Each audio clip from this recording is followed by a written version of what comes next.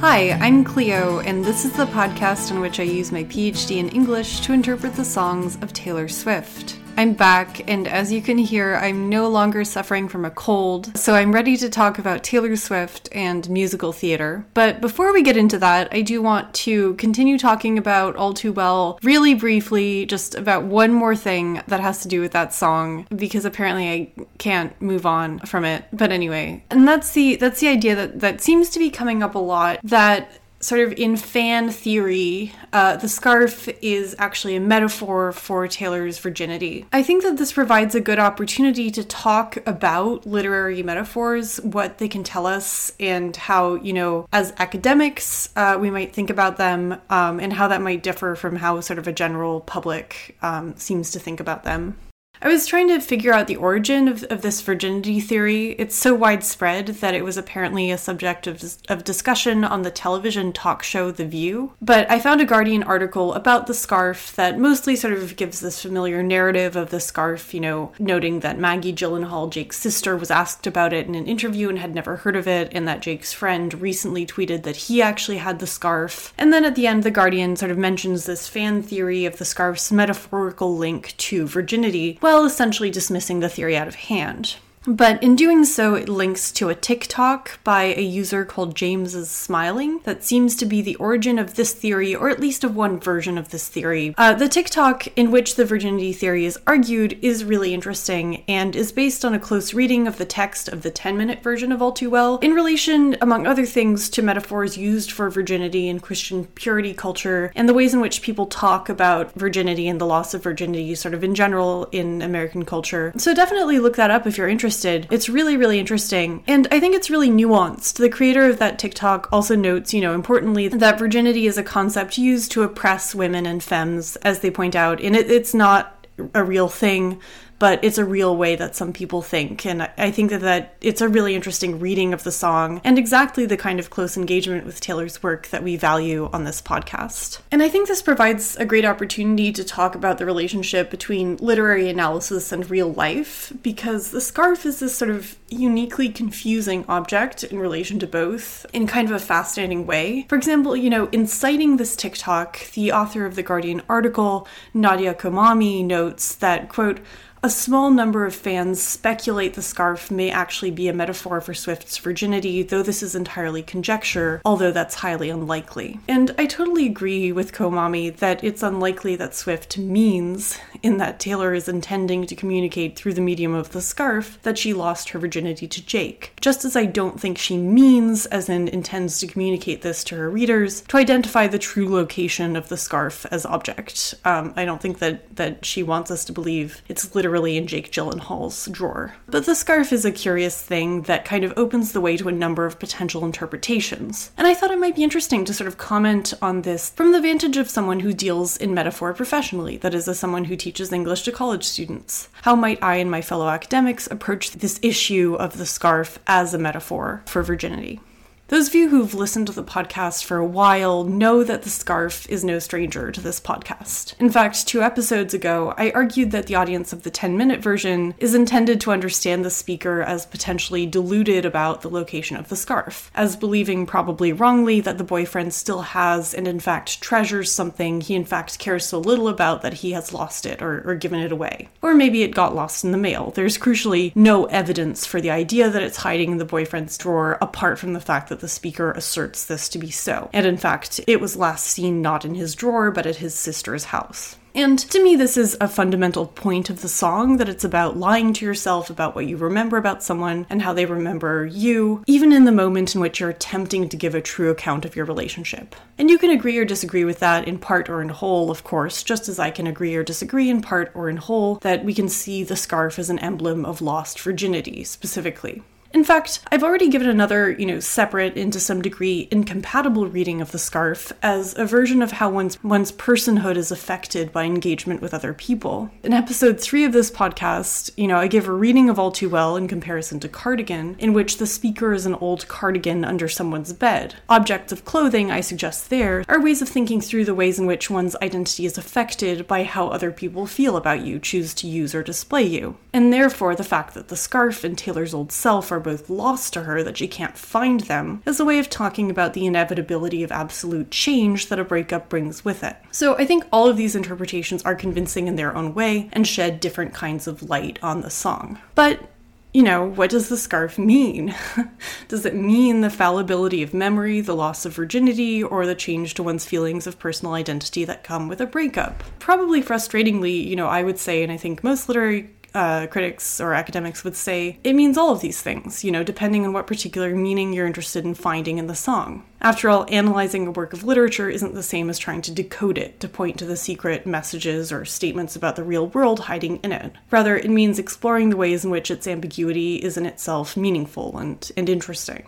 And I really like the way that the TikTok video I cited ends by saying women's bodies have received enough scrutiny and it doesn't matter whether Taylor lost her virginity to Jake. And that's true. And what that makes clear, I think, and I think the author of that TikTok would agree, is that ultimately this theory doesn't really have anything to do with Taylor's actual body. It's ultimately a reading of the song, as potentially revealing, the speaker's feelings about virginity, and allowing us to understand her position within the context of purity culture, the ways people talk and think about virginity in some corners of contemporary America. And sometimes people, dismiss literary analysis by Taylor Swift fans as conspiracy theory or reading too much into things, because it tends to use biographical evidence or to have as its main takeaway an argument about something that Taylor has allegedly done or felt. An example is queer readings of Taylor's songs that end by trying to argue that Taylor herself is or was in a lesbian relationship with a particular woman. That a particular song is about Karlie Kloss, for example. And I totally understand that some people find this kind of reading fun, and that their end game is to claim that Taylor has been in actual particular lesbian relationships, and that's fine. For a lot of people, the payoff of close attention to Taylor's work is to speculate about her private life. But I think it's interesting to note that this is probably the biggest difference between the ways in which fans read and the ways in which academics read. For those of us who specialize in literary analysis, biographical detail is actually neither helpful nor harmful in explaining our interpretations. In fact, the proof of a particular reading lies in you being able to argue it convincingly with reference to the text. If you're interested in learning more about the difference between thinking about texts and thinking about biography within the context of the study of literature, you can listen to episode 1 of this podcast. And so, in some ways this is an oversimplification, but I think it's kind of helpful in thinking about the differences between fan readings and, academic readings of literature. For example, imagine replacing, references to Taylor Swift and her metaphors with a discussion of Herman Melville's novel Moby Dick. I'm not sure we would expect to read a sentence like, "Some speculate the leg that Moby Dick eats may actually be a metaphor for Ahab's virginity, though this is entirely conjecture, although that's highly unlikely." After all, one might respond, isn't all literature kind of unlikely? And who's to say what kinds of conjectures as to the symbolism of that novel are less true than others? Isn't everything entirely conjecture? So anyway, hopefully this was an interesting perspective. By all means, though, continue to interpret things in the ways that feel most joyful and productive for you. I've actually just found this article from The Atlantic in 2014 titled "Taylor Swift Lost Her Virginity to Jake Gyllenhaal, Probably?" And this is not based on a close reading of any of the songs from Red, but coming from a publication called Radar, which published this as an exclusive. And so this was actually an idea that was kind of around before it was tied to this close reading of the 10-minute All Too Well. I don't know. This is actually, this Atlantic article is actually pretty creepy. And I don't think that it would be written in this way now.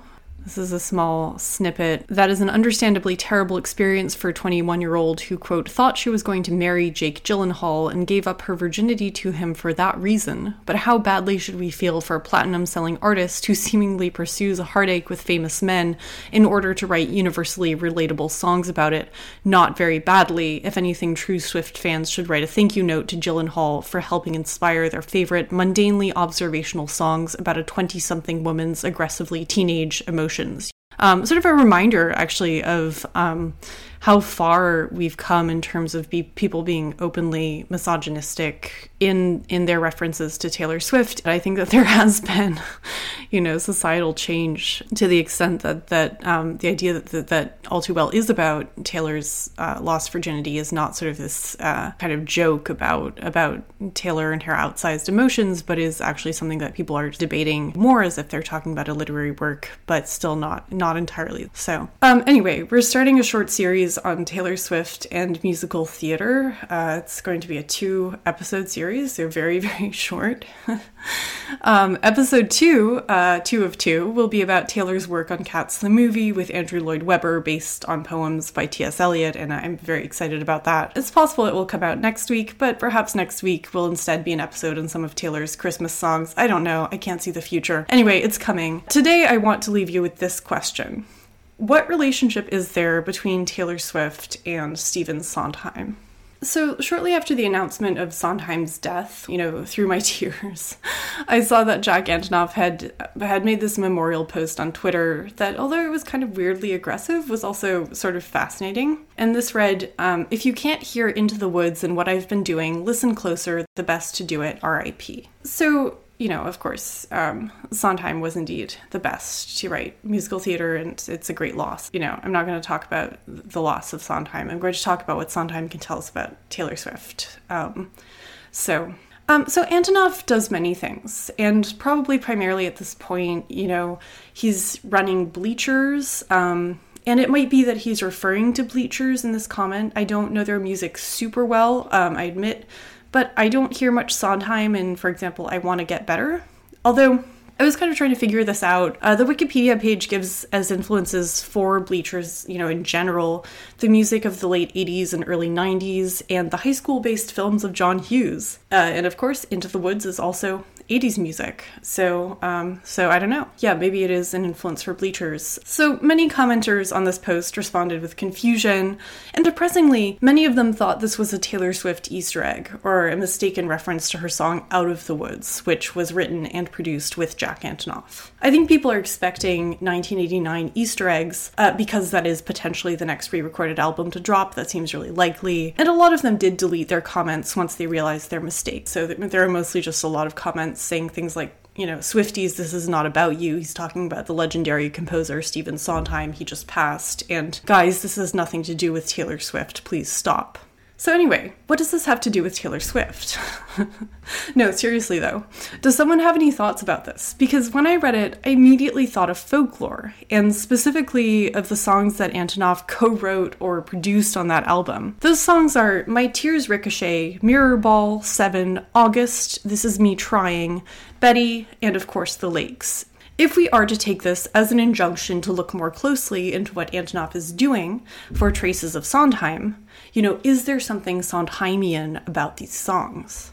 Well, to me there definitely is. But actually a much closer parallel than Into the Woods to me would be Follies and A Little Night Music, with their portrayals of aging performers, showgirls, and an actress, respectively. And here I'm thinking specifically of Mirror Ball, which is the place where I most see this possible, influence. When I listen to Mirror Ball, I hear a little of both I'm Still Here from Follies and Send in the Clowns from A Little Night Music, especially in these lines from Mirror Ball. And they called off the circus, burned the disco down, when they sent home the horses and the rodeo clowns. I'm still on that tightrope. I'm still trying everything to get you laughing at me.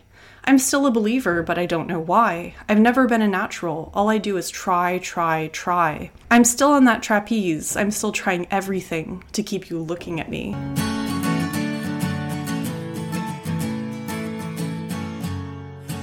I had to look this up.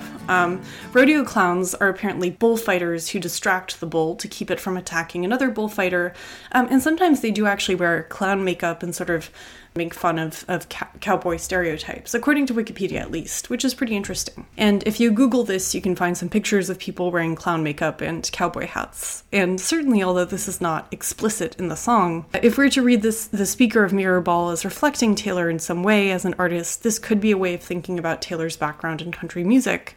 Perhaps the loss of the rodeo clowns, meaning the loss of certain comfortable country trappings, or letting go of slightly goofy country music themes or something. So this is a circus, and although it's a dangerous circus, and anyway, it's ended, the horses have been sent home and the disco burnt down, Taylor is left doing her dangerous tricks on the tightrope and trapeze without an audience, and without the circus's institutional support. And I think the idea of horses and rodeo clowns being sent home in Mirrorball, and Taylor still being on her tightrope, although it reframes this show business metaphor slightly, is essentially functioning in the same way as Send in the Clowns. I feel like Send in the Clowns is pretty well known, but in it, Desiree essentially reflects on her love affair with Frederick as a circus that's gone wrong. Isn't it rich, aren't we a pair? Me here at last on the ground, and you in midair. Send in the clowns. Isn't it bliss, don't you approve? One who keeps tearing around, and one who can't move. But where are the clowns? Send in the clowns. Desiree is entering a circus having messed up her act, on the ground, but with her partner in the air. And, what she's sort of referring to is that she's in love with an old lover who has recently gotten married to a very young wife. And that there's this sort of problem with timing. Her life has turned into farce, her timing has gone off, and so what should be serious becomes slapstick. But a slapstick without clowns. Or rather, I think the implication is that she's the clown and she doesn't even know it. She doesn't recognize the clown as being herself. So she's asking for the clowns to be sent in, but there's no one there except, of course, for her. Somewhat in contrast to this, I'm Still Here in Follies is a celebration of the vicissitudes of life and show business. As Carlotta, the singer of that song, reflects, I should have gone to an acting school, that seems clear. Still, someone said she's sincere, so I'm here. And after outlining a life full of swift changes of fortune, first you're another slow-eyed vamp, then someone's mother, then your camp, then your career from career to career, she concludes, I've run the gamut A to Z, 3 cheers and damn it, c'est la vie. I got through all of last year and I'm here. Lord knows at least I was there and I'm here. Look who's here, I'm still here. And of course this seems to anticipate Taylor's I'm still on that tightrope, I'm still on that trapeze, I'm still trying everything, just as it also actually seems to anticipate the repeated I was there at the end of All Too Well, the 10-minute version.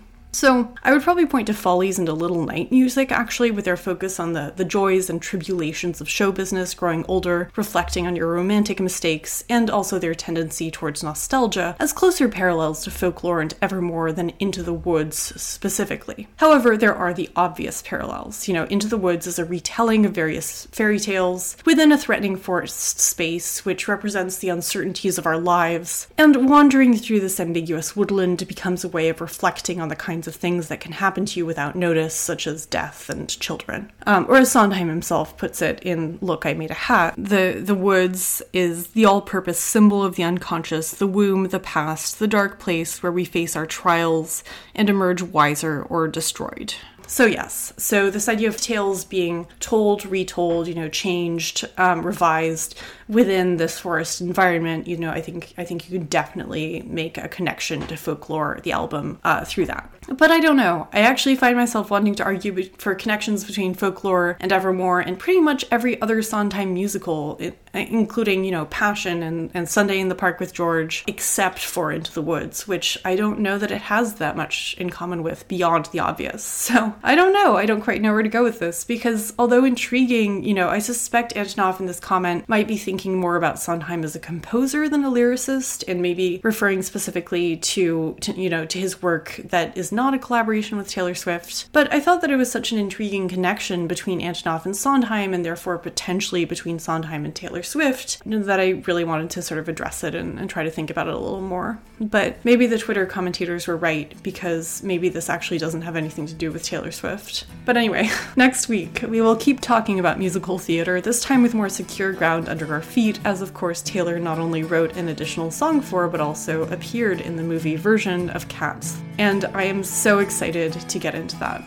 Anyway, write in. Let me know what you think of this. Is there any Into the Woods and folklore in Evermore? Thank you for listening to Studies in Taylor Swift. Send in questions or comments to studiesintaylorswift@gmail.com. You're listening to Happy Strumming by Audionautix.